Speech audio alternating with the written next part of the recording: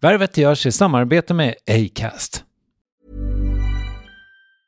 Ever catch yourself eating the same flavorless dinner 3 days in a row? Dreaming of something better? Well, HelloFresh is your guilt-free dream come true, baby. It's me, Keke Palmer. Let's wake up those taste buds with hot, juicy pecan-crusted chicken or garlic butter shrimp scampi. Hello Fresh. Stop dreaming of all the delicious possibilities and dig in at HelloFresh.com. Let's get this dinner party started. I'm Sandra, and I'm just the professional your small business was looking for. But you didn't hire me because you didn't use LinkedIn Jobs. LinkedIn has professionals you can't find anywhere else, including those who aren't actively looking for a new job, but might be open to the perfect role, like me. In a given month, over 70% of LinkedIn users don't visit other leading job sites. So if you're not looking on LinkedIn, you'll miss out on great candidates like Sandra. Start hiring professionals like a professional. Post your free job on linkedin.com/achieve today. There's never been a faster or easier way to start your weight loss journey than with PlushCare. PlushCare accepts most insurance plans and gives you online access to board-certified physicians who can prescribe FDA-approved weight loss medications like Wegovy and Zepbound for those who qualify. Take charge of your health and speak with a board-certified physician about a weight loss plan that's right for you. Get started today at plushcare.com/weightloss. That's plushcare.com/weightloss. plushcare.com/weightloss. Värvet sponsras av SAS Eurobonus och SAS Eurobonus Mastercard. Och det här är ett budskap som jag tänker kan vara bra för den som antingen gillar guldkant på till exempel tillvaron eller för den som gillar att slå 2 flugor i en smäll. Om jag tittar på vad jag gör av med under en dag så är det typ 85% mat. Kanske tar jag en kaffe ute och relativt ofta unnar jag mig en lunch, men framförallt så handlar jag middagskäk och det blir nästan alltid ungefär 327 kronor. Och jag är förvisso med i alla mataffärers kundklubbar så jag får väl något slags luddig poäng på mina köp, men får jag poäng på allt, överallt? Jag får ju inte det och det är dumt, för visst, Eurobonus kan användas till resor, lounger och uppgraderingar, men otroligt mycket mer, som att bo på något av de 250 000 anslutna hotellen som finns att välja mellan. Perfekt om man vill ha en staycation med sin partner eller så. Få poäng på allt, överallt, och det börjar på SAS-Eurobonus-Mastercard.se. SAS-Eurobonus-Mastercard.se. Tack SAS Eurobonus och SAS Eurobonus Mastercard.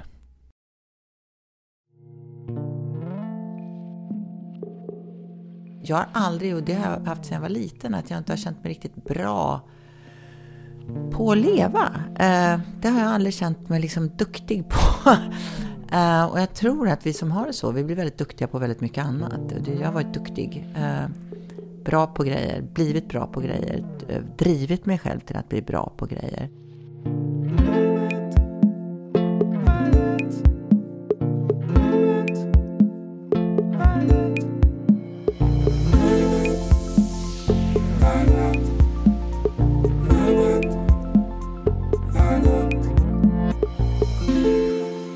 Det finns en typ av stratosfärskådisar som vill liksom lite tappat. Är Rebecca Ferguson och Joel Kinnaman en svenska längre?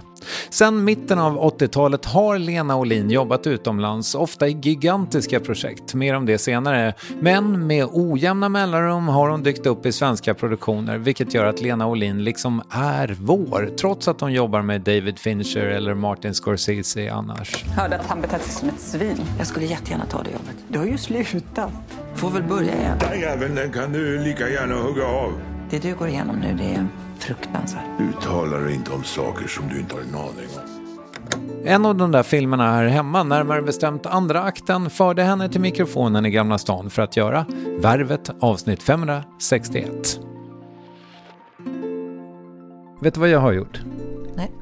Jag har förberett frågor. Bra. Ja, eller hur? Ja.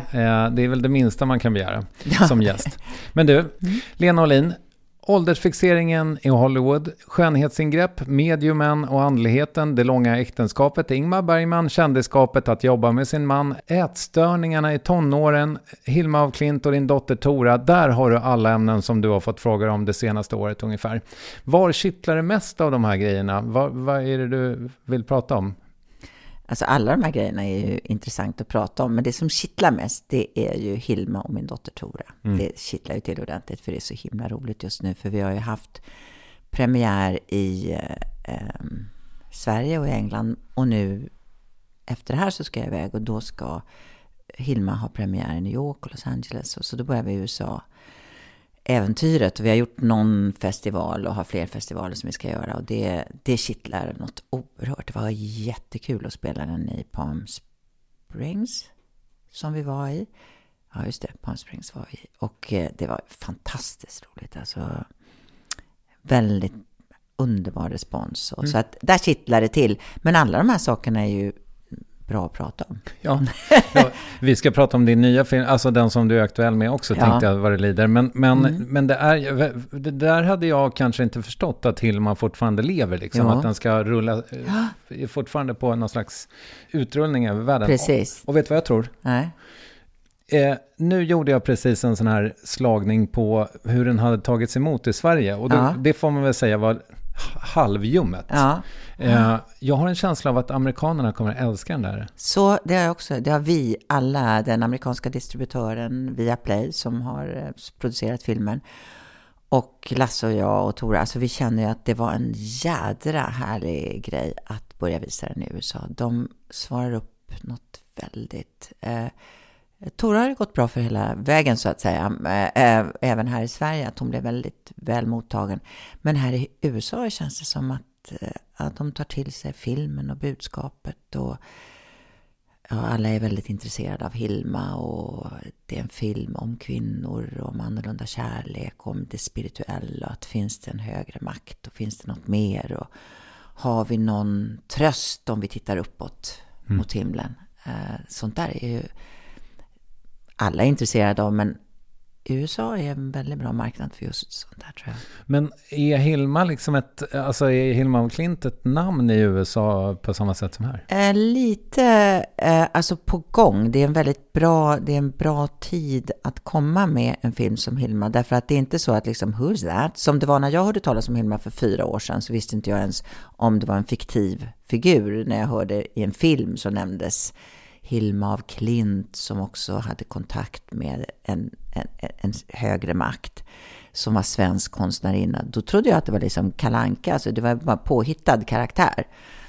Men sen fick jag reda på att det var inte Kalle Anka, utan det var alltså en konstnärinna som levde detta otroligt fascinerande liv och hennes kamp. Och nu har ju intresset för Hilma vuxit något otroligt. Och det började väl för 3 år sedan kanske, när hennes utställning, eller om det var 3 år sedan, när hennes utställning på Guggenheim-museet i New York blev en sån. De har aldrig haft så stor succé av en konstutställning av det formatet.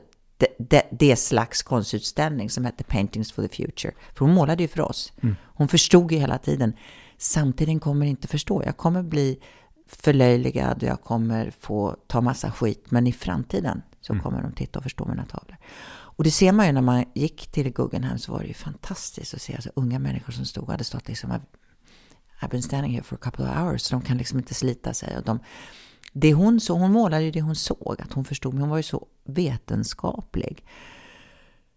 Och hon målade det hon såg och det hon förstod. Och det budskapet, det är som all konstnärlig verksamhet, om det är musik eller film eller måleri, så är det ju ingen idé att göra konst om det är precis det vi kan förklara. Säg det bara, det är väl enklare att stå och måla i 3 veckor. Men det här som vi inte kan uttrycka, men som vi kan ta emot om någon annan uttrycker det. Det är det vi vill åt som skådespelare, som författare, antar jag, för de får liksom krångla sig kring det. Men de är väl bäst på att nästan komma nära. Ibland läser man ju riktigt stora författare där man läser något som jävlar, det där, det klingade till i mig. Men och musik kan ju också fånga det där som vi inte kan förklara eller verbalisera. Men du, nu är inte hon här och kan försvara sig, men Tora, liksom, hon var väl egentligen på väg någon annanstans karriärmässigt. Är ni överens nu om att det ska bli? Ja, alltså det är hon som liksom nu bara har brakat iväg åt det här hållet. Hon var ju väldigt, och jag trodde alltid att hon är väldigt smart. Hon är väldigt tänkare och väldigt, så hon har liksom gått en skolväg. Och tog sig in på Princeton, som är jättesvårt tydligen, som inte vi visste att det var så svårt för egen maskin, för hon har ingen legacy. Som alla sa, liksom, jag sitter med 10 stycken, alla vill inget hellre, och 9 av dem har legacy, men jag har inte. Och sen började hon med computer science och finans, men hon tog alltid scriptwriting. Så Okay. det höll hon på med, och så har hon dansat hela sitt liv. Så jag såg gärna som dansare att det fanns liksom ett otroligt uttrycksbehov, och hon har alltid sjungit och hållit på med musik också. Och jag tror det var Isabelle Huppert som sa i den här dokumentären som hon gjorde, att hennes mamma visste att hon skulle bli filmskådespelare innan hon själv visste. Och jag har alltid lite anat, men sen var Tora med sån fart på väg in i en karriär där hon jobbade på Goldman Sachs och finansgrunks. Men sen när hon läste Hilma, hon har gjort liksom små grejer och sådär, så blev hon, och Lasse tänkte Tora passar otroligt bra att spela den här rollen, och att du då gör den äldre jag. Och så testade han henne, och det fungerade ju väldigt bra. Så han skickade det till de som skulle finansiera, och de var absolut. Och jag kunde från första dagen så såg jag att det här är hennes element. Och nu har hon faktiskt gått scenskoleutbildning, fast i USA. Meissner-teknik som inte jag kände till, som hon tyckte var den mest. Och har manager och agent här, och går ut skolan nu i maj. Och det är liksom bara det här hon vill, och det är roligt att se hur det är som en blomma som plötsligt slår ut. Av det du har förstått av Tora, vad är Meissner-teknik? Ja, alltså det är väldigt... nu, jag säger inte att nu sysslar hon äntligen med någonting som jag förstår. Men jag tror alltså de börjar ju med att det handlar väldigt mycket om lyssnande. Att lyssna. Det är inte så där Stanislavski att man ska liksom tänka på hur det var när man själv var liten. Men det är att liksom hitta djup, hitta höjder genom lyssning. Att de får liksom ägna sig åt att sitta och titta på varandra bara jättelänge. Och sen kommer det kanske ett ord som man upprepar. Så jag säger liksom stövelskaft, och du stövelskaft. Jag tror att de tränar upp lyssnandet. Sen gör de mycket, och det för Tora har ju varit flerspråkig på en gång, eftersom hon från första början. Och de är ju väldigt lyhörda för nya språk, och de jobbar mycket med accenter, så hon gör southern accent och hon gör Irish accent och sånt där som är roligt. Och så är det rörelse. Ja, det verkar som en otroligt bra scenskola. Men jag kan faktiskt inte förklara Meissner-tekniken bra. Men alla som jag respekterar, som jag har jobbat med, som Pollack och Sidney Pollack och sådär, de är ju, Meissner är det grejen. Och han var ju otroligt aktad, den äldre mannen, eller han var ju inte alltid en äldre man, men när jag började i USA, då var han en äldre man som var legendarisk. Så det är kul att hon valde det. Det kanske inte du vet, men jag kan tänka mig så här, om man ser någon som ska spela skåning och så bottnar man inte riktigt i den dialekten, då hör man ju det ganska tydligt. Exempel, kolon. Du gör Bo Widerberg i ett sommarprat. Det känner man kanske att den där skånskan, den är inte medfödd. Nej. Men hur är det, vilka dialekter på amerikanska eller engelska är svårast, vet du det? Nej, jag vet inte. Alltså, jag har ju liksom kampen med att det är inte mitt första språk. Och där får jag liksom hela tiden... Det var någon som frågade mig, hur du jobbar på svenska nu? Ja, det är så jävla skönt att det inte var den. Det är liksom som alltid får kvarsittning när man ska börja med dialogcoachen. För att jag har spelat in 2 andra filmer nu efter andra akten. Och först ska jag vara brittiska i en komedi och som jag gjort. Och sen så ska jag vara brittiska med lite danskt inslag. Och i Hunters var det då liksom lite brittiskt, europeiskt med lite tyskt. Så man sitter alltid med den där coachen när alla andra går hem. Så är det liksom en Lena får sitta kvar. Och det känns så. Jag är inte så road av Tora tycker det är skitroligt, förmodligen för att hon är så bra på det. Men jag är inte så road av den delen, utan det är inte min favoritdel. Men har du, nu såg jag i ärlighetens namn inte hela den, men det finns en film med Pierce Brosnan som är rätt ny med dig. Vad heter den? Förlåt. Den man vet, den heter så mycket som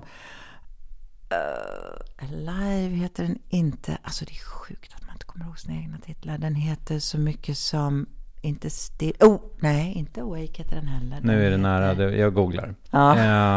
Remember Me tänkte Remember Me heter den. För då är ju du bara mamma. Utan accent? Nej, eller? nej, sådär. Alltså kanske man anar. Alltså när jag jobbar hårt på det, då är det att min amerikanska är så att jag kan låta amerikansk i dagens läge. Men sen är det många som säger, vilket jag tror är sant, att det finns fortfarande en flär av European över dig. Att det är väldigt svårt för dig att portray en infödd amerikanska. För det finns någonting som inte verkar amerikanskt, som är europeiskt. Och jag kan känna det med Tora också, även om hennes accent naturligtvis är, hon pratar ju bättre amerikanska än hon pratar bra svenska också, men hon har absolut ingen accent och pratar precis som man på svenska är hon ju mer som säger, jag låter som en äldre människa, för jag pratar svenska med, det är så jag liksom använder det ganska vårdat, inte för att vi pratar så vårdat, men ett äldre språk, då hennes engelska är naturligtvis up to date, liksom som hennes kompisar pratar. Men hon har också, kan jag känna när jag ser henne med andra kompisar, att det finns någonting annorlunda som är väl det europeiska. Vi är väldigt olika och det tänker man inte på. Man tror liksom, det förstår man när man åker till Indien, att det är en annan kultur och det är någonting som inte liksom, man kan liksom inte, vi är olika. Men det tror man inte när man åker till Amerika. Då tror man liksom att det är samma, men det märks, tycker jag. Men du, förlåt, men tillbaka till Tora. Det här tangerar en diskussion som vi hade hemma, och jag tänker inte outa vem som sa vad, men vi har ju då 2 barn, ett som är 14 och ett som är 11. Och då hade vi lite, alltså det är en sån bonusfamilj, så vi har inte gjort några barn. Ingen är släkt med någon. Nej, exakt, inte än. Vi ska gifta oss snart. Men så här, huruvida diskussionen var, är det viktigt att barnen har realistiska mål eller drömmar? Och då fanns det ett läger som tyckte liksom, fuck realism, så här. Och det andra var så här, ja, fast man kan ju misslyckas och bli besviken längre fram.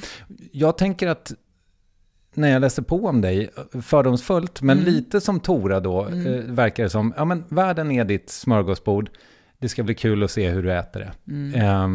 Har jag fått känslan av att du har tänkt kring din dotter. Vad kommer det där av? Hur gör man det med ett barn? Ja, jag tror att sen tror jag att man får anpassa det där beroende på hur barnet är. Men, och det är ju jättemycket det här med gut feeling och intuition, att du känner liksom, jag känner i.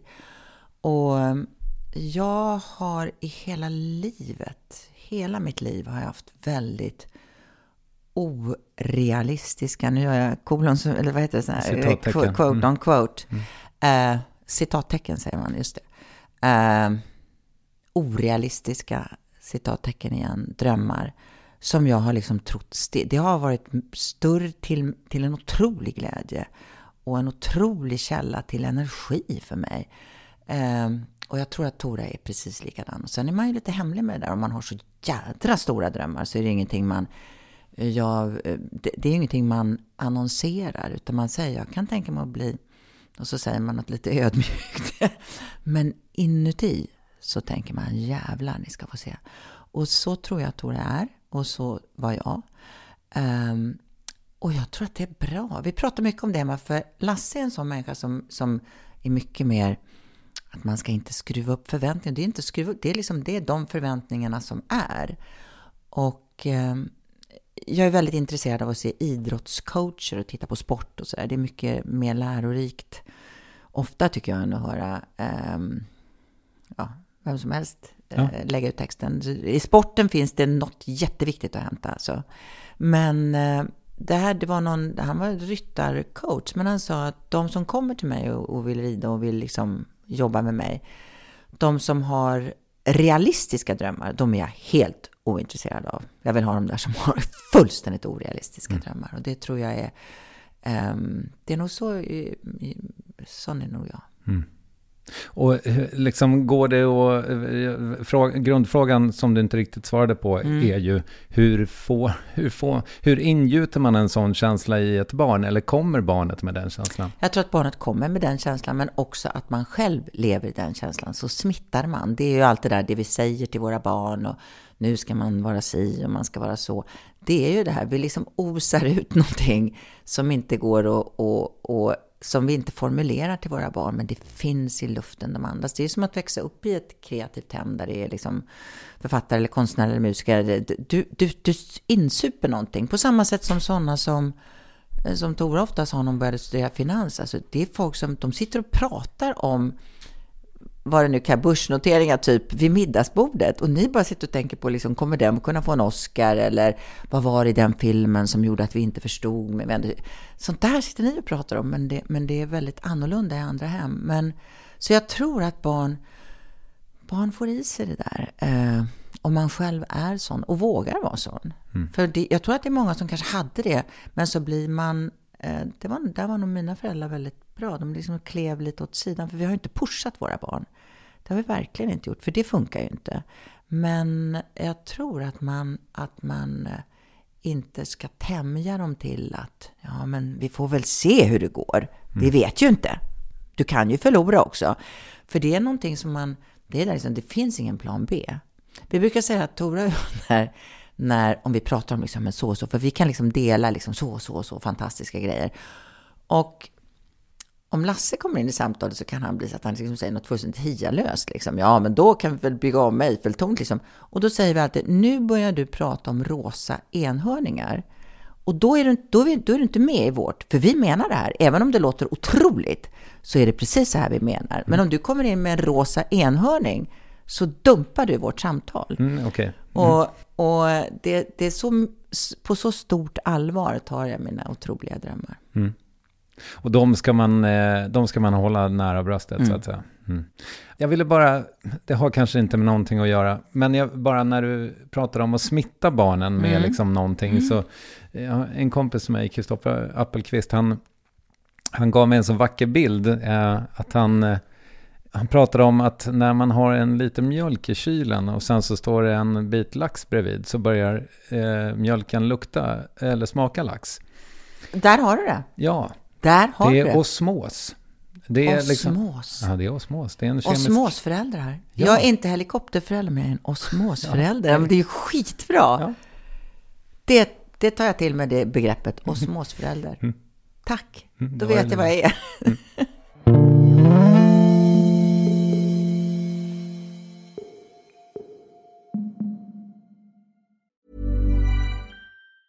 If you thought the only way to get a more defined jawline with natural-looking results was through surgery, think again. Juvederm Volux XC is a non-surgical injectable gel filler that improves moderate to severe loss of jawline definition and can help you achieve natural-looking results with little downtime. Even better, this improved definition lasts up to 1 year with optimal treatment. No maintenance required. Improve jawline definition for a smooth, sculpted look with Juvederm Volux XC. For important safety information and to find a licensed specialist, visit Juvederm.com. That's JUVEDERM.com. Not for people with severe allergic reactions, allergies to lidocaine, or the proteins used in Juvederm. Common side effects include injection site redness, swelling, pain, tenderness, firmness, lumps, bumps, bruising, discoloration, or itching. There's a risk of unintentional injection into a blood vessel, which can cause vision abnormalities, blindness, stroke, temporary scabs, or scarring. Talk to a licensed specialist to find out if it's right for you. You should celebrate yourself every day, but some days you should celebrate with jewelry. Whether you want to commemorate an unforgettable moment or just bring some added sparkle to your collection, Blue Nile can offer you expert guidance and a wide assortment of jewelry of the highest quality at the best price. Go to BlueNile.com today and experience the ease and convenience of shopping Blue Nile, the original online jeweler since 1999. That's BlueNile.com. BlueNile.com. There's never been a faster or easier way to start your weight loss journey than with PlushCare. PlushCare accepts most insurance plans and gives you online access to board-certified physicians who can prescribe FDA-approved weight loss medications like Wegovy and Zepbound for those who qualify. Take charge of your health and speak with a board-certified physician about a weight loss plan that's right for you. Get started today at plushcare.com/weightloss. That's plushcare.com/weightloss. plushcare.com/weightloss. Yes, ny sponsor. Värvet presenteras i samarbete med Svea Bank. Och jag menar inte att ta ner stämningen, men dessvärre är ju lågkonjunkturen här, vilket innebär att de flesta branscher har det tufft och också väldigt många privatpersoner. Jag vet själv vad det är att ha en trasslig privatekonomi. Det var struligt i många år för mig och låg ofta post i hallen med trista logotyper i ena hörnet. Och jag hade också i flera års tid ett helt gäng betalningsanmärkningar. Och tyvärr är det nog många som har det svårt att få ihop till räkningarna just nu, som har hamnat i ekonomisk trubbel. Och det här Svea Bank kan kliva in med något som kallas skuldfinansiering. Där löser de skulder hos inkasso och till Kronofogden, och till och med om Kronofogden vill sälja ditt boende har Svea Bank möjlighet att hjälpa till. I den här tjänsten får en personlig handläggare som gör en grundlig genomgång av din ekonomiska situation. De tar kontakt med dina kreditgivare och när ett lån beviljats löser de dina skulder åt dig och samlar dem i ett enda lån med en avbetalningsplan som din ekonomi klarar av. För om du har hamnat i klister, du är inte ensam och kanske kan det här hjälpa dig. På svea.com/skuldfinans kan du läsa mer. Tack Svea Bank. Men du, i din kommande film här, andra akten, för du skildrar en kvinna som liksom först vid pensionen förstår att hon måste leva sitt liv. Hur har du haft det med det där? För jag återkommer, vilken lång fråga, men jag har återkommit i alla år till mina gäster och frågat så här, men har du känt att du har stått vid rodret i ditt eget liv? Och som skådespelare så är det så jävla svårt, för man ska hela tiden bli vald eller liksom bortvald eller så. Så hur har du haft det med det där? Har du liksom levt ditt liv? Bra fråga. Ja, det är ju väldigt alltså det är väldigt luddigt för skådespelare som vi lever så många andra liv och lever upp i de andra liven. Och jag kan känna igen som Eva, som en karaktär i andra akten heter, när hon får frågan av sin son. Men du måste ju mamma, för att hon lever ju väldigt mycket för sitt barn och åker dit och tvättar och städar och så här, verkligen för mycket. Som väldigt många känner igen sig, både karlar och kvinnor tror jag. Men då säger sonen, men mamma, alltså han är ju kärleksfull, men han är bara liksom, mamma, du måste göra någonting som du själv blir glad av. Gör någonting som du blir glad av. Och liksom, jag blir glad av att hjälpa dig, men någonting du vill. Och då ser hon helt frågande ut och bara, vad skulle det vara? För man vet inte längre. Och det är det där liksom att vara sig själv, men du måste bara vara dig själv. Vem fan är det? Och det tror jag att väldigt många skådespelare har lite problem med. Sen kan jag ju känna igen delar av mig själv, och naturligtvis när jag är med mina nära och kära så känner jag liksom att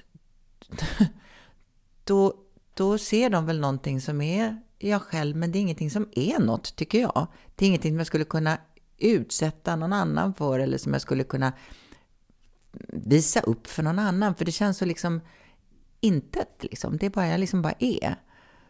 Och vi har ju kul, men det är ingenting jag tycker någon annan skulle orka med. Jag vet inte hur jag ska förklara det, men liksom när man får en karaktär, det är därför vi blir så beroende av att jobba. För får man det kan vara en dikt som man ska jobba med, eller det är en karaktär, det är liksom en filmroll som man förbereder, så blir det ju den karaktären. Det är hur den karaktären tänker, och det är hur den karaktären ser ut inuti som faktiskt man blir ju karaktären lite grann. Sen är jag en sån där som vi måste liksom, så inte jag någon sån som måste liksom spela ut stora dramatiska hemma och så, utan man är ganska avslagen när man kommer hem liksom rätt tom. Men man har liksom lånat allt det här som ju är jag till den karaktären. Och sen när man då ska vara liksom, vad vill jag göra? Alltså vi liksom äter och sover och går ut med hundarna när vi inte, sen är vi otroligt intensivt aktiva när vi jobbar och tittar på film och läser, men det är liksom inte något det är inte, vi är inte sådana här som, ja men då har vi Kristinas bröllop och sen ska vi åka och så fyller Orvar år och då har vi, alltså vi känner oss alltid väldigt utanför sånt, och det är ett utanförskap som ibland faktiskt känns lite konstigt. Och lite läskigt, för det är de här som är runt mig där jag liksom kan vara där liksom flytande, som jag inte vet om det har substans nästan. Och vi har intressant, vi har roligt. Jag vet inte om det låter som att vi liksom bara sitter, vi har skitroligt, men det är liksom inte att jag skulle kunna Det låter som att ni är en sekt. Ja, Ja, vi är nog en sekt. Ja. Okay. Ja. Precis, vi är nog en liten sekt. Men är ensamheten då, som du beskriver, är den en självvald? Eller som vi väljer? Ja, absolut.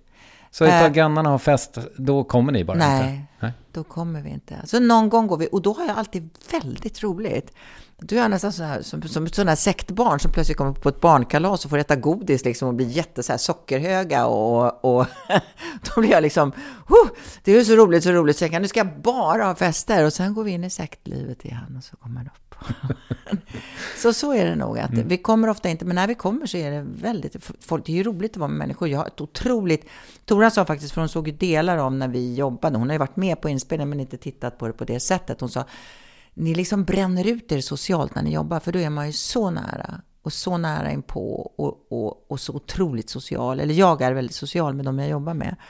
Så att hon sa, ni bränner ju ut er, så det är därför ni sen bara, att ni bara kan få, de brukar säga, men blir ni inte liksom, ni sitter då i men jag tror att hon såg mer av hur väldigt sociala vi är när vi jobbar. Men det är någon slags växelbruk då? Verkligen. Så har du stått vid rodret i ditt eget liv? Har jag stått vid rodret i mitt eget liv? Ja. Ja. Jag har stått vid rodret.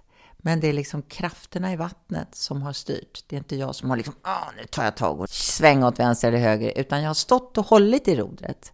Där jag känner mig väldigt trygg. Men jag har vågat låta liksom de här undercurrents, strömmarna i vattnet ta och leda mig dit jag ska i allra högsta grad. För det är ju väldigt fint, nu är det ju väldigt länge sedan, men i ditt första sommarprat så pratar du ju lite om det här, kanske inte exakt, men du pratar liksom om att överkomma rädslor. För mig så är det liksom en människa som någonstans lite sådär halvt mitt i livet stannar upp och reflekterar och bara, men vänta nu, jag har ju faktiskt erövrat det här. Det är som, alltså, så om jag hade ställt frågan så här, istället, äger du båten? Så är känslan i alla fall där och då 2007 eller 2008 eller när fan det var. Ja, den här har jag köpt nu. Ja. Jag har haft den på avbetalning i 30 år, men nu är den min. Ja. Jag tror att du ska fortsätta med den här bilden som är bra av den här båten. Äger jag min egen båt? Jag blir liksom påmind om det. Om det kommer någon, om man kommer in och åker nära bryggan där det sitter andra, så är det några som säger, vilken jävla vacker båt, vilken fin båt, är det din? Ja, det är min båt det här, säger jag, och blir liksom lika förvånad varenda gång. Så är det nog ungefär. För jag äger nog den här båten, men det är ingenting jag liksom vilar i. Det känns ändå som någonting som är fortfarande fascinerande, att det är min båt. Men nu blir det här jättekonstigt att säga, men jag har aldrig, och det har jag haft sedan jag var liten, att jag inte har känt mig riktigt bra på att leva. Det har jag aldrig känt mig liksom duktig på.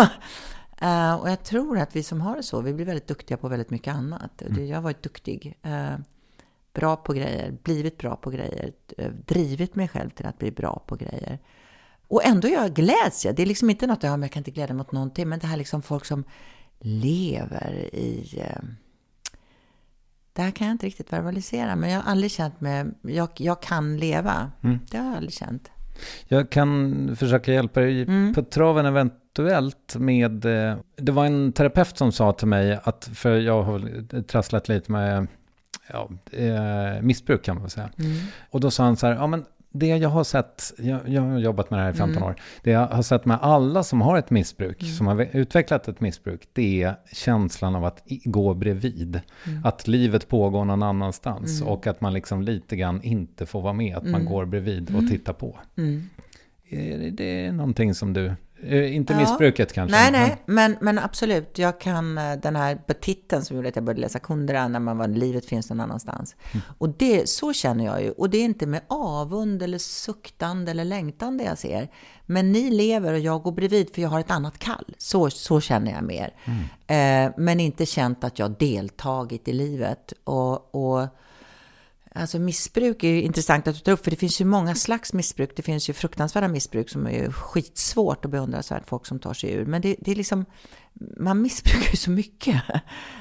Och nu talar jag liksom inte då medicinskt, utan liksom att vi håller oss, vi går på med att syssla med saker som blir en form av att hålla sig utanför. Mm. Jag tänker liksom, nu kanske jag tolkar dig fel, men jag tänker så här, jag och min fästmö, vi umgås liksom via tv-serier nu till 80%. Vi sitter, annars sitter vi, det är klart att vi umgås också. Ja. Vi pratar jättemycket. Ja. Men det är liksom också, jag menar, ofta så träffar vi varandra när vi kommer hem från våra respektive jobb, är helt slut. Så sitter man med sin telefon, sen äter vi, pratar och sen så går vi till någon tv-serie. Liksom. Alltså, det är distraktionen är ett missbruk också på något sätt. Absolut. Och där har nog jag att jag blir orolig om jag distraherar mig. Så där är nog jag väldigt liksom pockande. Och det tror jag är ganska nyttigt för Lasse. Och det är nog ganska bra för ett förhållande. För jag har hela tiden saker som jag måste tänka på eller måste tala om. Eller så att när jag, ibland kan man undra sig och distrahera sig. Men jag känner alltid som, vad är det jag missar när jag distraherar mig? Är det liksom något brandalarm som går, bildligt talat, som hela tiden står och går, som jag inte hör eller ser? Och därför kan jag nästan bli väldigt orolig eller få lite ångest av distraktion. Och jag har också kompisar som liksom morgon, middag, kväll sitter och kollar serier. Jag bara, vad fan är ni gjorda av? Att ni kan med. Då jag känner mig, jag vaknar och vad är det jag måste tänka på? Vad är det jag behöver uträtta? Jag känner mig som att du får vara kvar, men du får fan göra dig nyttig. Och jag har väldigt svårt att inte göra mig nyttig. Och sen kanske inte det alls är nyttigt, men det är som att jag liksom är igång och gör saker som jag behöver göra. Men då är jag lite nyfiken på det här med jobbet ändå, och det är ju lite därför du är här, för att prata om ditt jobb. Nej, men jag tänker på så här, du har jobbat med så otroligt många begåvade människor, världens största skådespelare, yada. Vad är det de har? Vad är det ni har? Vad är det som gör att det blir liksom sådär jävla bra? Om man ska ta alla men man ska generalisera svaret på samma sätt som det är ganska generell fråga, så är det väl öppenheten och nyfikenheten. Och det kan vara liksom, hur gammal är Anthony Hopkins nu? När man liksom tittar in i hans ögon, så behöver man liksom, okej, nu kan vi bara lira. Nu är det bara liksom, nu är vi där. För det är liksom tväröppet. Och det är nyfiket och det är lyssnande och det är på riktigt. Och då är det liksom, då blir det ju kul. Och det tror jag alla de största som jag har jobbat med, de har den egenskapen att de är väldigt, väldigt öppna och väldigt nyfikna. Och våga fråga sig. Och de här tvärsäkra som kommer in och min son har varit med förut. It's not my first rodeo. Som kommer in med den där, och jag menar inte att man måste vara osäker, men öppenhet är ju en viss sårbarhet i. Men de här som kommer in, så här brukar jag, då blir det ju inte kul. Men de är riktigt stora som jag har haft privilegiet att jobba med, de har nog det som kommer till min som dyker upp i huvudet på mig, det är att de är oerhört öppna och oerhört nyfikna. Jag tänker mig också på så här, den som lite av en stretch här och kanske, men den karaktären som Rolf Lassgård spelar i andra akten är den där personen som är så uppfylld av sig själv och liksom, ja, men, som du ju i olika iterationer tänker jag mig har träffat 1 miljon gånger. Det känns ju inte så nyfiket då när man är det där stora upphöjda geniet. Nej, men det kan ju också vara så att man är, när man ska gå ur rollen, när man ska plötsligt vara, nu tar jag bara honom som exempel, men han är väl då typ exempel på liksom en manlig diva, om du tar Ernst-Hugo Järegård på sin tid. Då var ju han larger than life men det var ju därför han var så rolig. Han kunde ju läsa Bill och Bull i Pelle Svanslös, och man liksom tyckte att det var eller Elaka Måns var, och man tyckte det var skitroligt. Katter som samlats här i bollhuset Ska detta få fortsätta? Främmande katter, riktiga lantisar kommer hit, sticker upp. Ja, vi har hårda tider. Strömmingen mager. För att han hade den här oerhört barnsliga öppenheten och nyfikenheten. Men så kan man ju skydda sig med att man bullrar på i växeln och säger goddag mina barn, idag bjuder jag på champagne eller hur han nu. Det var liksom, jag tror att det ofta är ett skydd som vissa lägger på. Okay. För det är inte alla som orkar vara liksom så där som man är när man inte känner sig så tvärsäker, utan då lär man sig ett sätt att vara för att skydda sig, tror jag. Sen finns det ju många som bara är liksom bullriga och stora och tomma tunnor. Men jag tror ibland kan det faktiskt vara ett skydd. Och de tycker man liksom nästan lite söta när de är så stora och bullriga. Fair enough. Jag tror aldrig jag kom fram till den här följdfrågan på det vi pratade om med roder och hit och dit och båt och rädslor var vi på lite grann. Hur har du det med rädslan nu? Ja, jag har ju mycket rädsla. Och det har jag haft sedan jag var liten. Men det är också en drivkraft. Jag har faktiskt aldrig gått i terapi. Okej.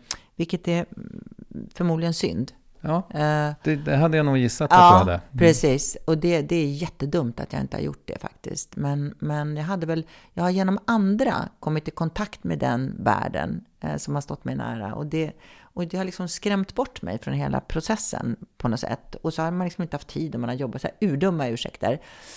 Men där hade jag nog kanske fått hjälp med rädsla. För jag är en väldigt rädd människa.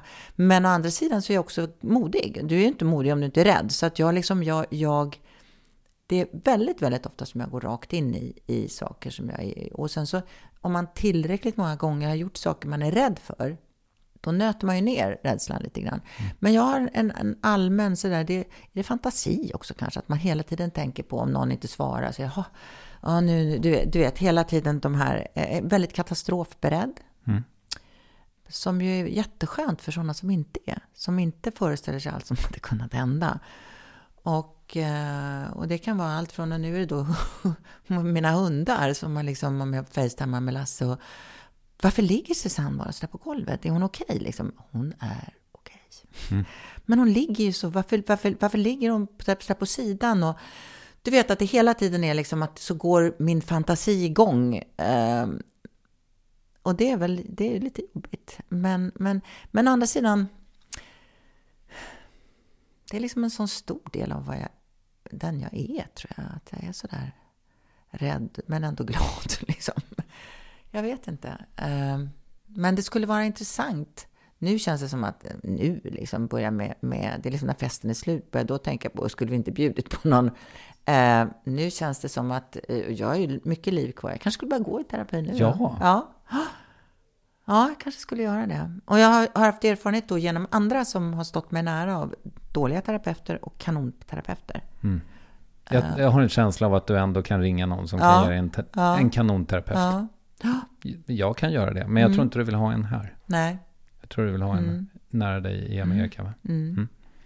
Men för alltså nu har inte du pratat om det, men utifrån minnare liksom, som jag associerade när du pratade om alla rädslor. Var rädd för att vara ensam, var rädd för att vara bland folk och var rädd för att jobba och inte jobba. Ja. Det är verkligen ingen bra sits. Liksom, ingenting är rätt. Liksom. Det verkar krångligt att vara du ibland. Nej, men, och då tänker jag jag associerade till skam, för det är väl kanske den liksom grundkänsla som jag har präglats mest av. Sådär. Men hur har du haft det med skammen? Jag skämdes nog väldigt mycket när jag var liten. Men jag tror att jag har kommit över det. Jag tror att jag skiter i att skämmas. Men när jag var liten, alltså när man är liten skäms man ju för väldigt mycket. som man inte ska skämmas för. Du skämdes över att ert hem var märkligare. Det var inte så normalt. normalt. Det var ett jättekonstigt hem. Jag skämdes över att vi hade sorg. Jag skämdes över att min pappa var sjuk. Alltså det ska ju inte jag skämmas för. Men det är sånt där att mina föräldrar var så annorlunda. Min pappa var ju fruktansvärt rolig. Och väldigt älskad och väldigt säkert illa omtyckt också för att han var så han gick över gränsen hela tiden. Och det är ju roligt och inspirerande och kan stöta folk väldigt. Hade han fått en ADHD-diagnos då? Ja, det hade han. Jag tror inte att det var diagnoser riktigt på den, men han var väldigt liksom över. Han gjorde precis vad han ville. Och det är någonting som när man är liten, då vill man ju liksom att föräldrarna ska vara vanliga. Och min mamma var väldigt glad och väldigt liksom kämpe och väldigt liksom underbar. Och det skämdes man också för att hon inte var så här, nu tar vi lite kaffe och dricker.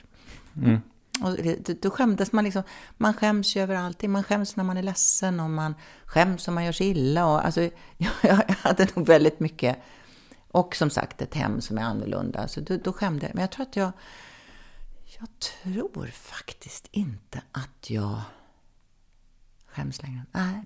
Men du har skämts i vuxen ålder också, för det pratar om i sommarpratet om när din första film kommer ut. Ja, men gud, det var ju liksom, då, scenskolan, det var ju bara en stor skam.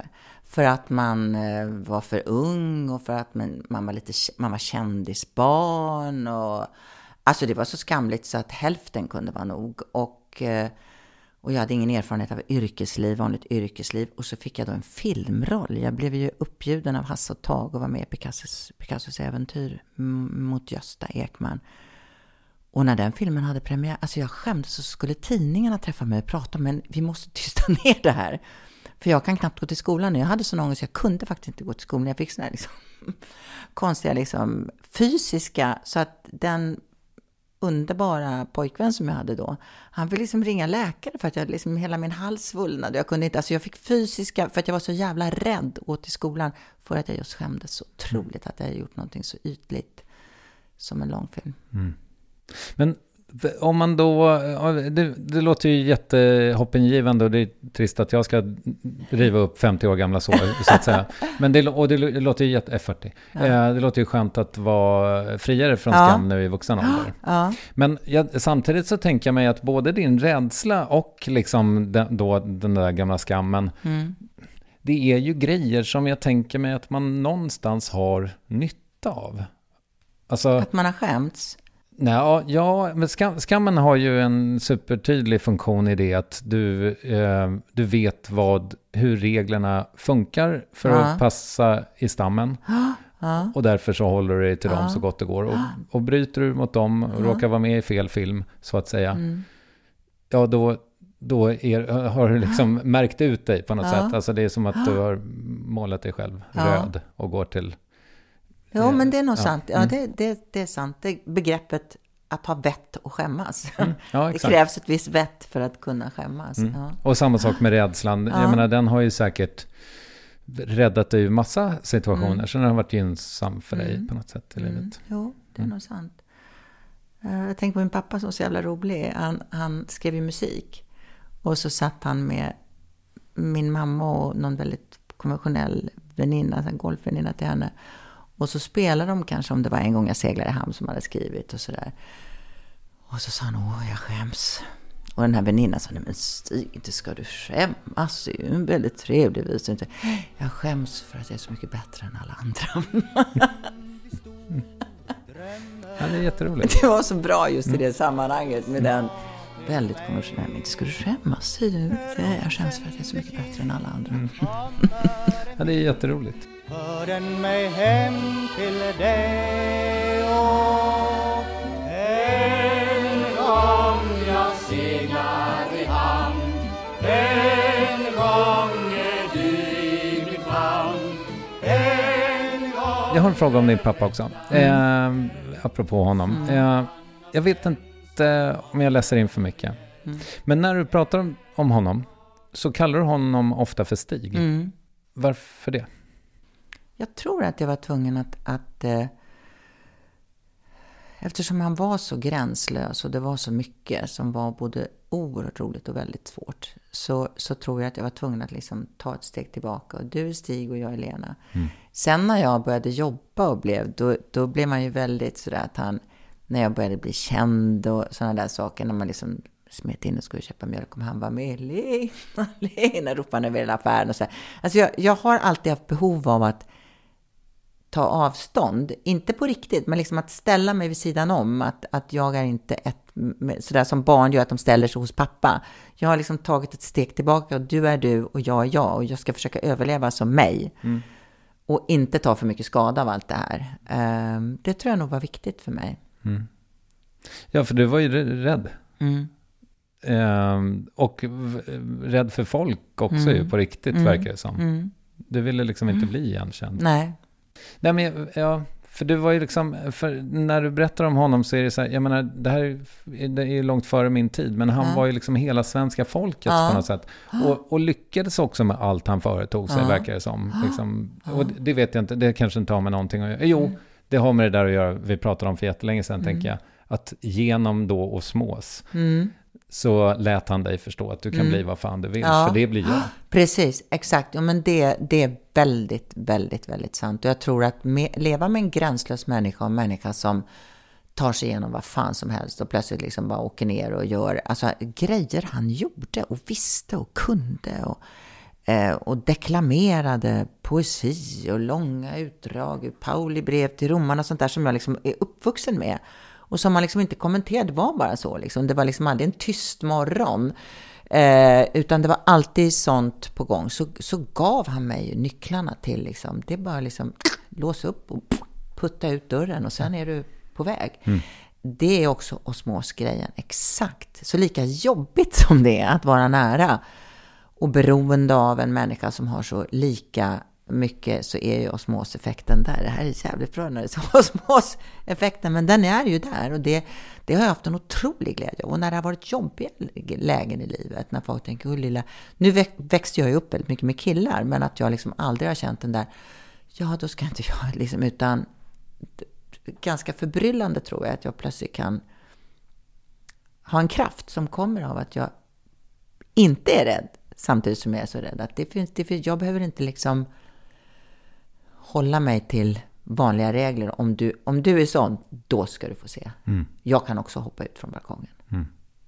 Ja, när du berättar om din pappa så är det, min fästmö tycker liksom att hon är fransyska då.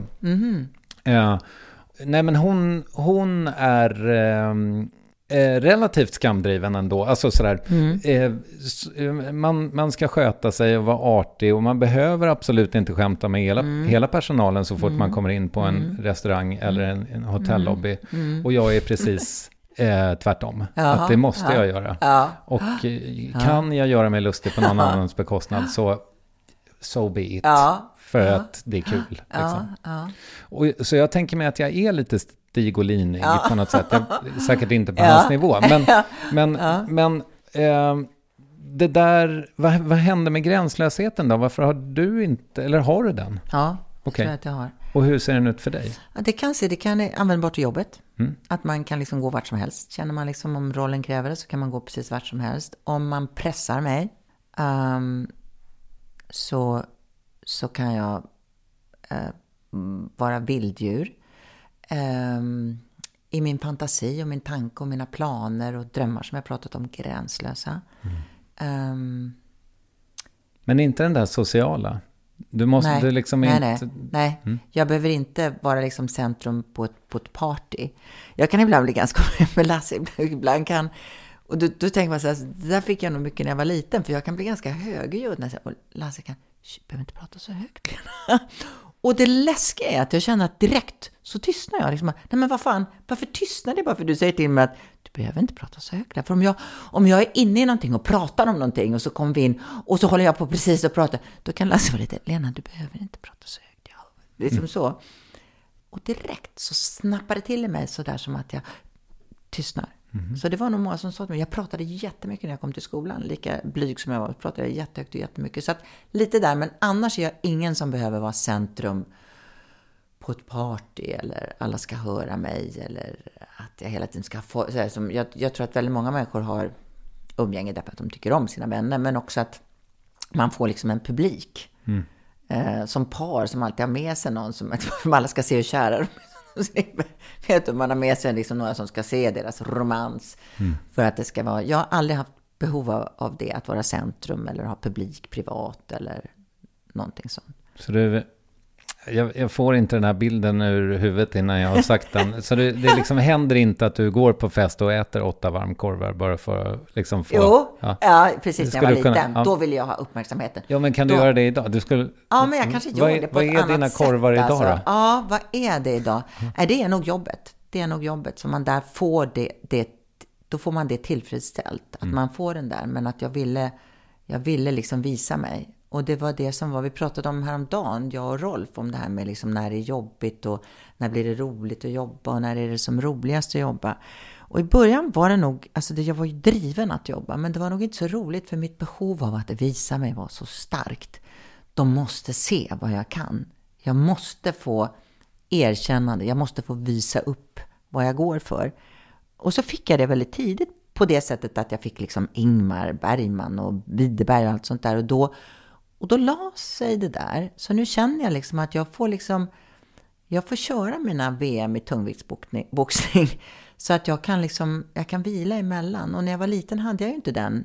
Så då var det att jag var tvungen liksom att åka snabbast ner för backen och den som vågade gå fram och klippa till tuffaste killen eller käka 8 varmkorvar. Så vad du kan. Det behovet, det får jag nog utlopp för. Man är ju precis samma person som man var när man var 7. Eller jag är det i alla fall. Fast lite polerad. Och det där behovet, det får jag nog tillfredsställt i jobbet. Att det är där jag liksom, det är mina 8 varmkorvar varje gång man gör. Och ibland är det så här, man får gå ut och man mår jätteilla, man har jätteont i magen. Och ibland är det så att man bara får liksom triumfen av att alla säger fantastiskt och pratar om liksom, hörde ni så jävla många korvar Lena åt igår hemma hos Gunilla?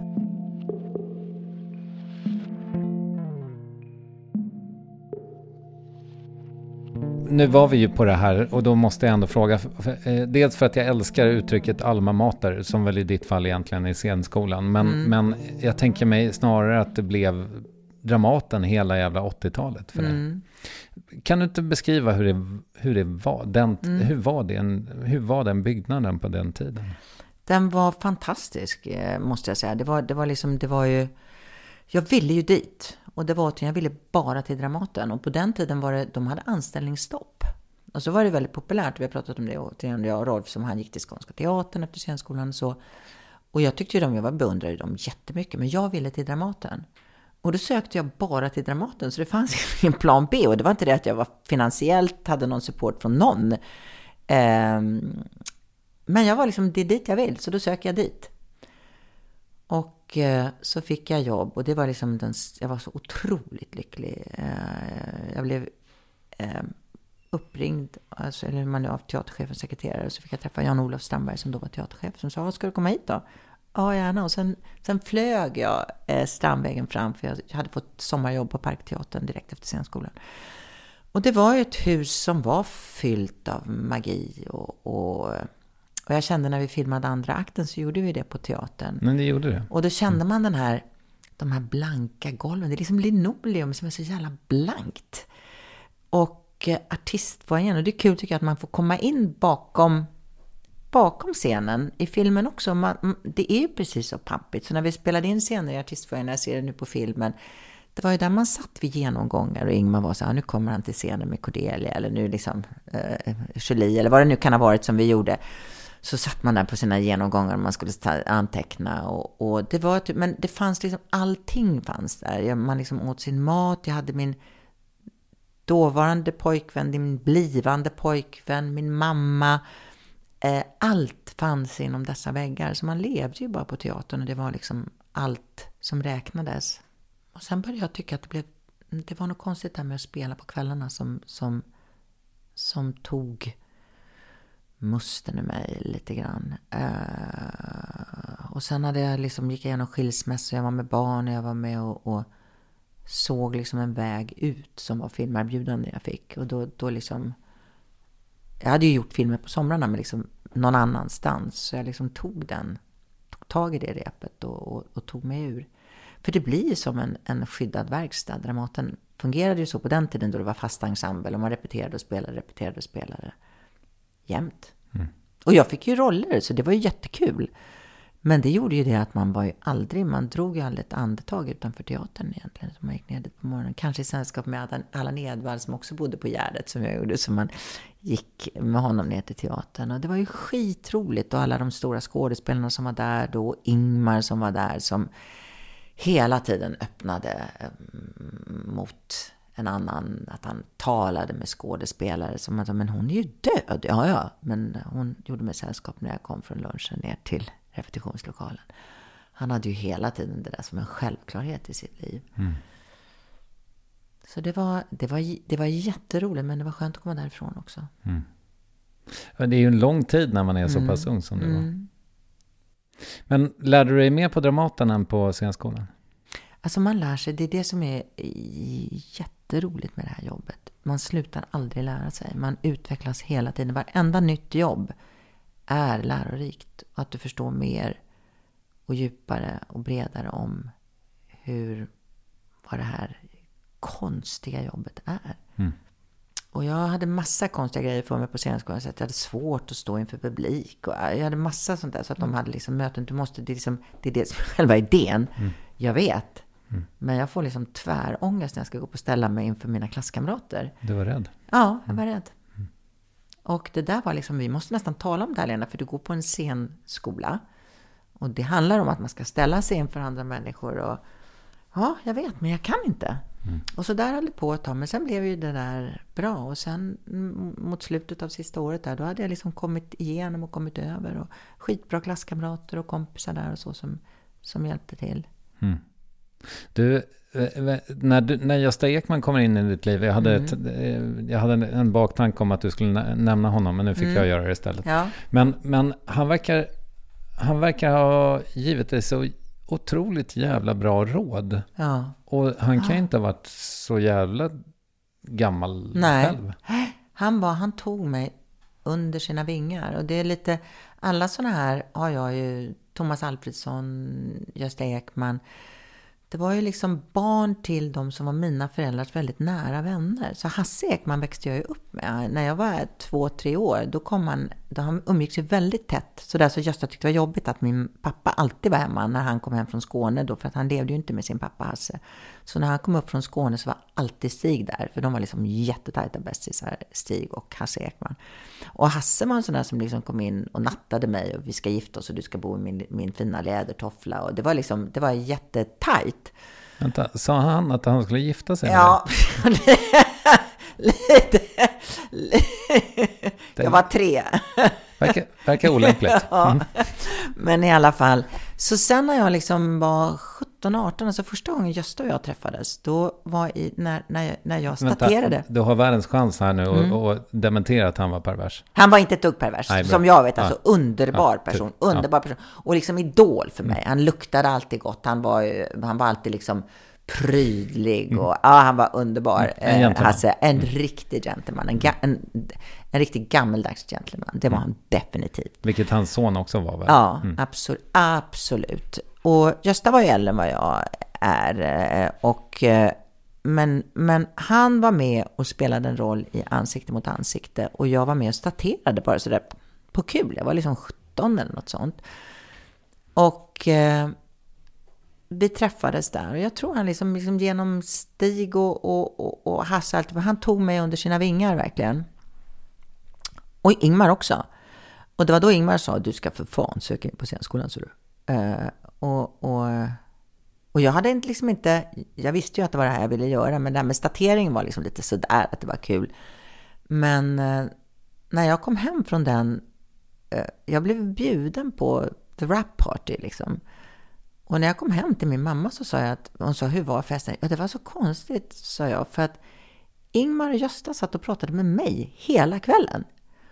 Och jag tror att de kände att den här lilla människan behöver liksom skitbra råd och skitbra stöd. Och då var det liksom just nu lovar att du söker till scenskolan, eller Ingmar.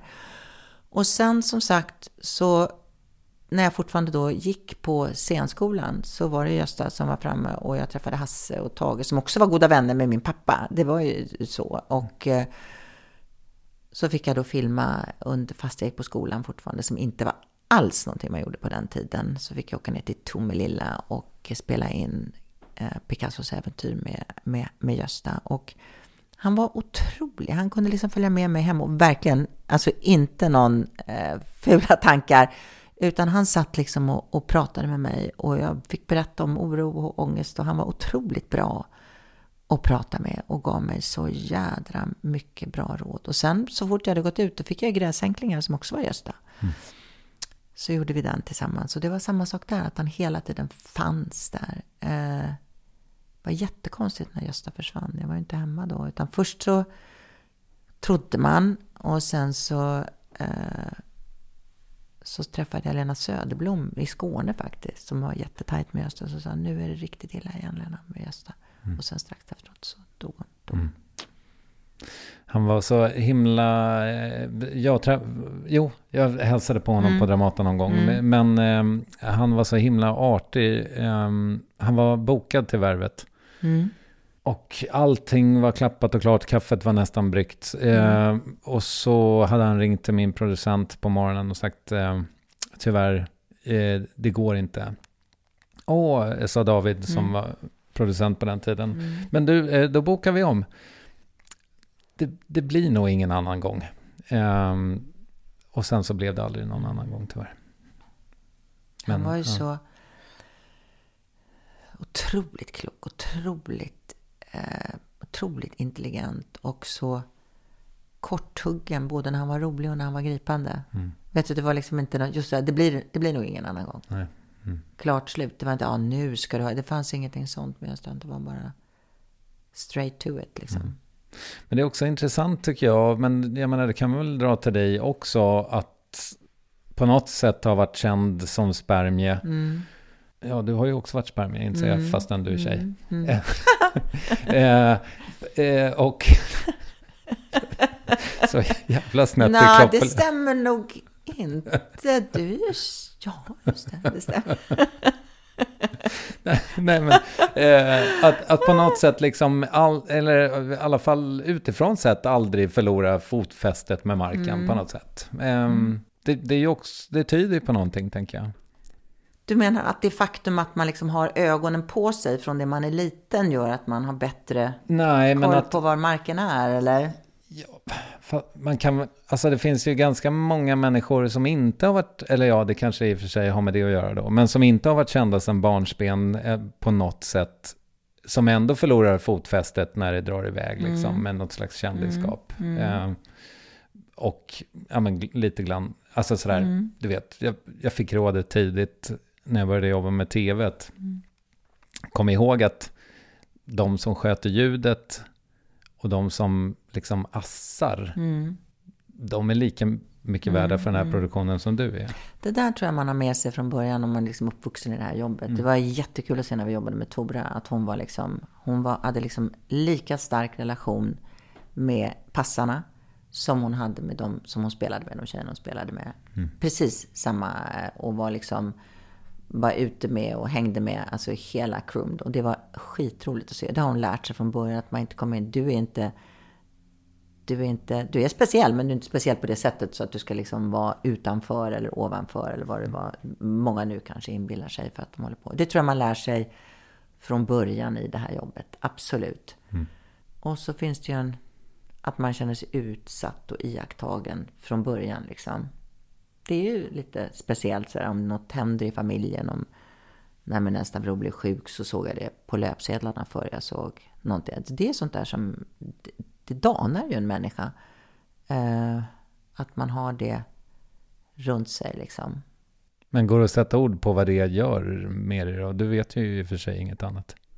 Jag tror man värdesätter, i mitt fall tror jag det är att jag har skalat bort väldigt mycket och litar på väldigt lite. Men det är liksom, där lägger jag all min tillit i några kanaler där jag vet att jag känner mig trygg. Och sen så litar jag inte på något annat. Det är därför du inte går på grannarnas fest. Ja, precis. Eller? Ja, det kanske är så att det liksom betyder inte någonting för mig. För om man inte egentligen litar eller egentligen känner sig trygg med människan, då är det inte så. Varför ska man sitta där och berätta vad man tyckte om något liksom?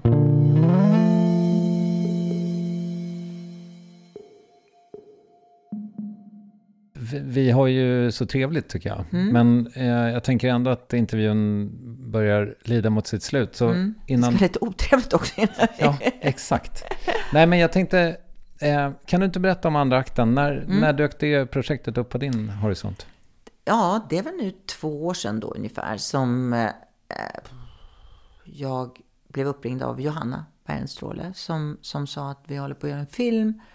Och det är 2 finska kvinnor som har skrivit och den heter Andra akten. Och då var Rolf redan påtänkt. Mårten var den som skulle göra det.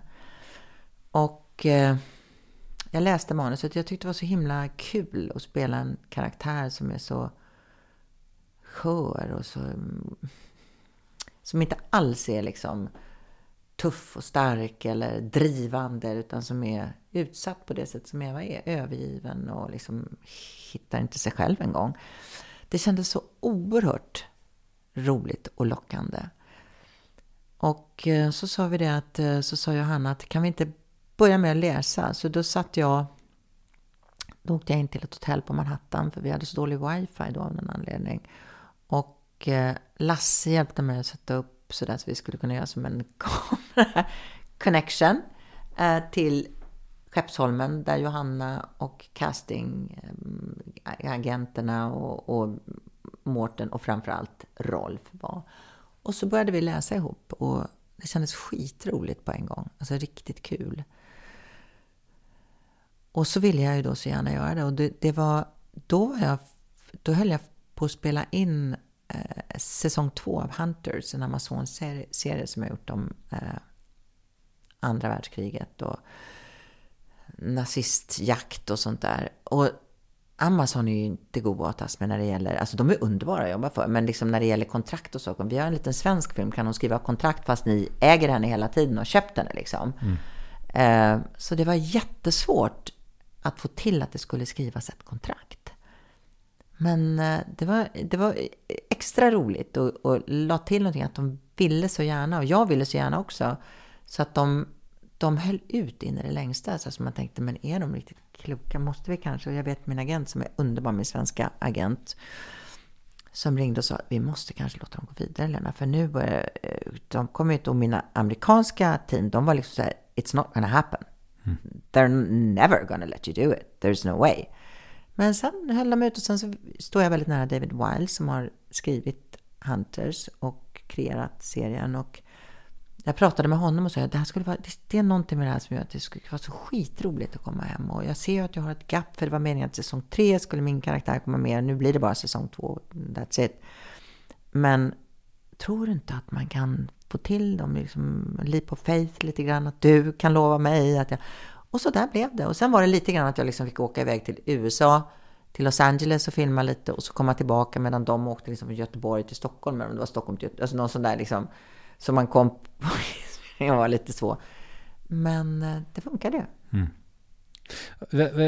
När du ser film, vi antar att du var på någon slags galapremiär. Ja, precis. Det var första gången jag såg den. Ser du bara skavanker då? Eller Nej. Hur funkar det? Jag vet inte varför jag inte vill se.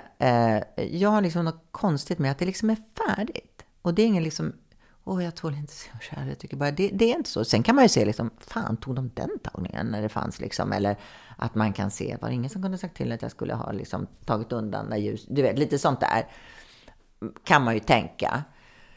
Men jag har någonting med att det är liksom det avslutat kapitel. Det är ungefär som om du har haft något jättelångt förhållande, så kan du gå hem och sova sen en natt liksom. Alltså det gick bara konstigt. Det är inte det att jag tycker illa om eller tycker om. Det är liksom bara, det är så jävla varför ska jag ligga där och sova? Det är liksom konstigt. It's over. Och så är det lite grann för mig med saker jag har gjort. Att jag liksom, och jag är världens nyfiknaste människa. Men jag har ingen nyfikenhet på det. Men i det här fallet så var det liksom att vi i USA är det så att om man gör en pressgrej så då har man liksom haft pressdagar. Och sen är det premiär, då går alla ut som har gjort filmen. Liksom. Alla går ut och käkar och så kommer man tillbaka och tar applåder. Och det är liksom, det är ingen som sitter kvar. Men här så satt ju alla. Och Rolf sa, jag tar livet av mig om du inte ser den här filmen. ja, då får jag ju. Så att jag satt kvar och såg den. Jag tyckte det var jätteroligt. Och jag lyftes väldigt snabbt ur och roades av den. Den var rolig och gripande. Och jag tyckte det var kul. Jag tyckte det var kul att se den. Du, sliten fråga säkert, men du var inne på det här. Alltså med både internationell och svensk karriär och likadant med agenter och bla bla bla. Är det svårt att få dem att samsas om din tid liksom? Nej, därför att jag har alltså en svensk agent som är så otroligt underbar. Det var jag satt och pratade med en svensk agent och på sån här, när man sitter och kör, och Tora satt i bilen och sa, men gud, det var innan hon själv började, hon har samma agent nu och nu förstår hon sa, det verkar som du är kär i din agent, du bara liksom, det är så roligt och det är så... Men de är underbara förstående och det känns aldrig som att de gör någonting för att de har hela tiden en second agenda, att men om hon gör den så kan det bli liksom bara det finns, utan de är bara, hur kan jag hjälpa dig att få det här att fungera? Och det är otroligt, det känns som att man har liksom en jättekär syrra som bara liksom, vi hjälps åt att få det här att funka. Så att på det sättet är det inga problem. Och mitt amerikanska team, de vet om det är en svensk grej, då är det ingenting som ni behöver bry er om. Och det vet de. Är du rädd om tiden? Du menar att tiden ska rinna ut? Eller varje dag? Ja. Nej, jag tänker nog inte på det. Jag försöker att inte tänka på det. Det är sånt där som vi förtränger liksom, att där är jag nog ganska bra på, som jag inte är med något annat, som att liksom huset ska brinna upp eller att det är en konstig gas i bussen som man ska förgiftas av och sånt där. Där är jag nog ganska bra på att inte låta fantasin fara iväg, utan men sen är jag nog bra på att när jag inte mår dåligt, vilket jag gör ibland, så är jag nog ganska bra på att vara väldigt glad och tycker det är väldigt gott och kul och så.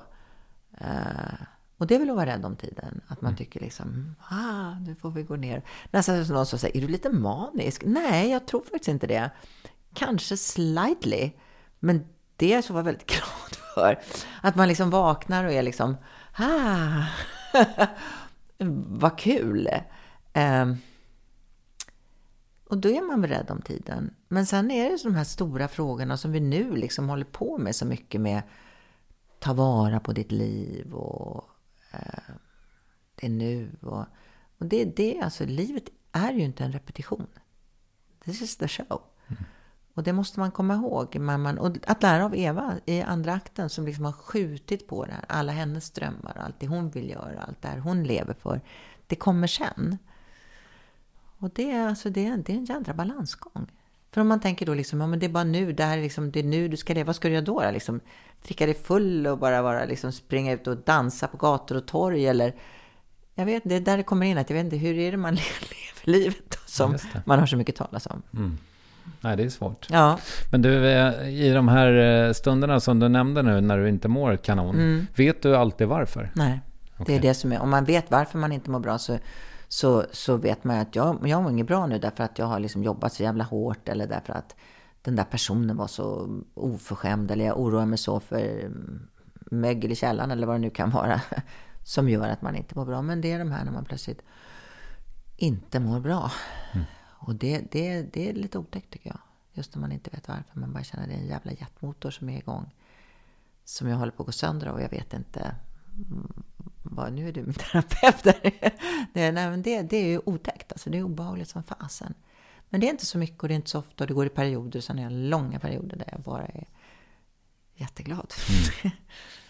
Jo, men sen, och det tänker jag mig väl kanske också, i alla fall om jag relaterar till mig själv, så har det kanske med liksom någon slags osäkerhet att göra. Jag kan ju också drabbas jättemycket av men det som slarvigt kallas för alltså någon lutheransk grej, liksom att om jag inte har presterat på sistone, då... Jag tror att det ligger väldigt mycket i det, att det är min ambition, det är liksom, du får vara kvar, that's okay, men du får jävlar namma göra rätt för dig, varenda liten dag, varenda liten sekund. Och det är därför man liksom inte lägger sig och tittar på backhoppning i 3 timmar. För att man liksom, utan då ska man vara så trött som man bara liksom ligger och inte kan röra sig. Jag hade en sån dag i söndag så det var jätteskönt. Jag satt och såg Salming när de hedrade Salming på tv. Och det var liksom, jag var liksom bara däckad. Då hade jag liksom åkt fram och tillbaka. Jag var liksom så slut. Så jag tänkte, nu ska jag göra det, nu ska jag hälsa på, nu ska jag göra det.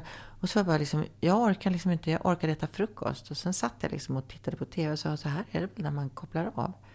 Ja, vad konstig grej. Exakt, Lena, det är så folk gör. Ja. Du lärde dig någonting om livet. Ja, men det var ganska obehagligt samtidigt. Man tänker på, kan jag bara sitta och titta på liksom den här fina, att när de hedrade börja. Ja, och det var, som jag minns det var ju 30 sekunder sedan du sa det, men det var ju också en söndag. Det är rimligt att du är ledig. Ja, men det... Du, är det någonting du vet om din framtid som du kan prata om, eller är allting hemligt som vanligt med er skådespelare? Nej, alltså lite alltså nu är det, framtiden är, nu ska jag åka tillbaka till USA, då är det då olika festivaler för Hilma som är jätteroligt och premiären i New York och Los Angeles för Hilma som är skitroligt. Sen har jag slutarbetet på en komedi som jag gjorde för Amazon som heter Upgraded, där jag spelar en filmstjärna som är over the top och som är liksom en jätterolig karaktär. Jag har sett filmen, den är skitrolig faktiskt. Den är väldigt rolig. Det är väldigt många unga människor. Camille Mendes heter hon som är sån här från någon serie, Riverdale. Marissa Tomei. Ja, det är ett gäng och den är väldigt rolig. Och sen så ska jag göra efterarbete och eftersynk och sånt på den här One Life som jag gjorde just med Anthony Hopkins. Och sen ska jag vara ledig i maj. Komma hem till Sverige och hoppas att det är soligt. Ofta är det soligt, så när man kommer i juli och man gör det så är det liksom att vi hade jättevarmt och härligt i maj. Så nu ska jag försöka fånga det. Och sen ska jag förmodligen börja med ett projekt i augusti som just är sådär hemligt. Som fortfarande håller på att skrivs. Och det börjar i augusti i så fall. Här? Nej. Där. Tack för att du kom. Tack för att jag fick komma. Det var väl mysigt? Ja, det var jättemysigt. Det var Jag har aldrig gjort någon podd. Jag sa, men ska man sitta och prata? Det här var supernice. Jag tycker att jag får lite terapi. Ja, det är exakt så här är att göra podd. Ja, så nu tackar du ja till alla andra. Ja, precis. Ja. Tack så hemskt mycket. Tack så mycket.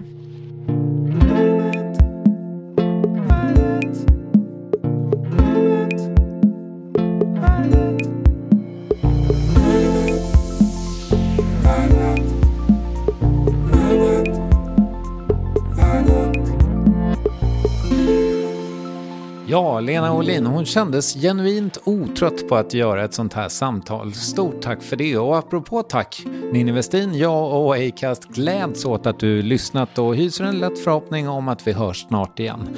Adjöss.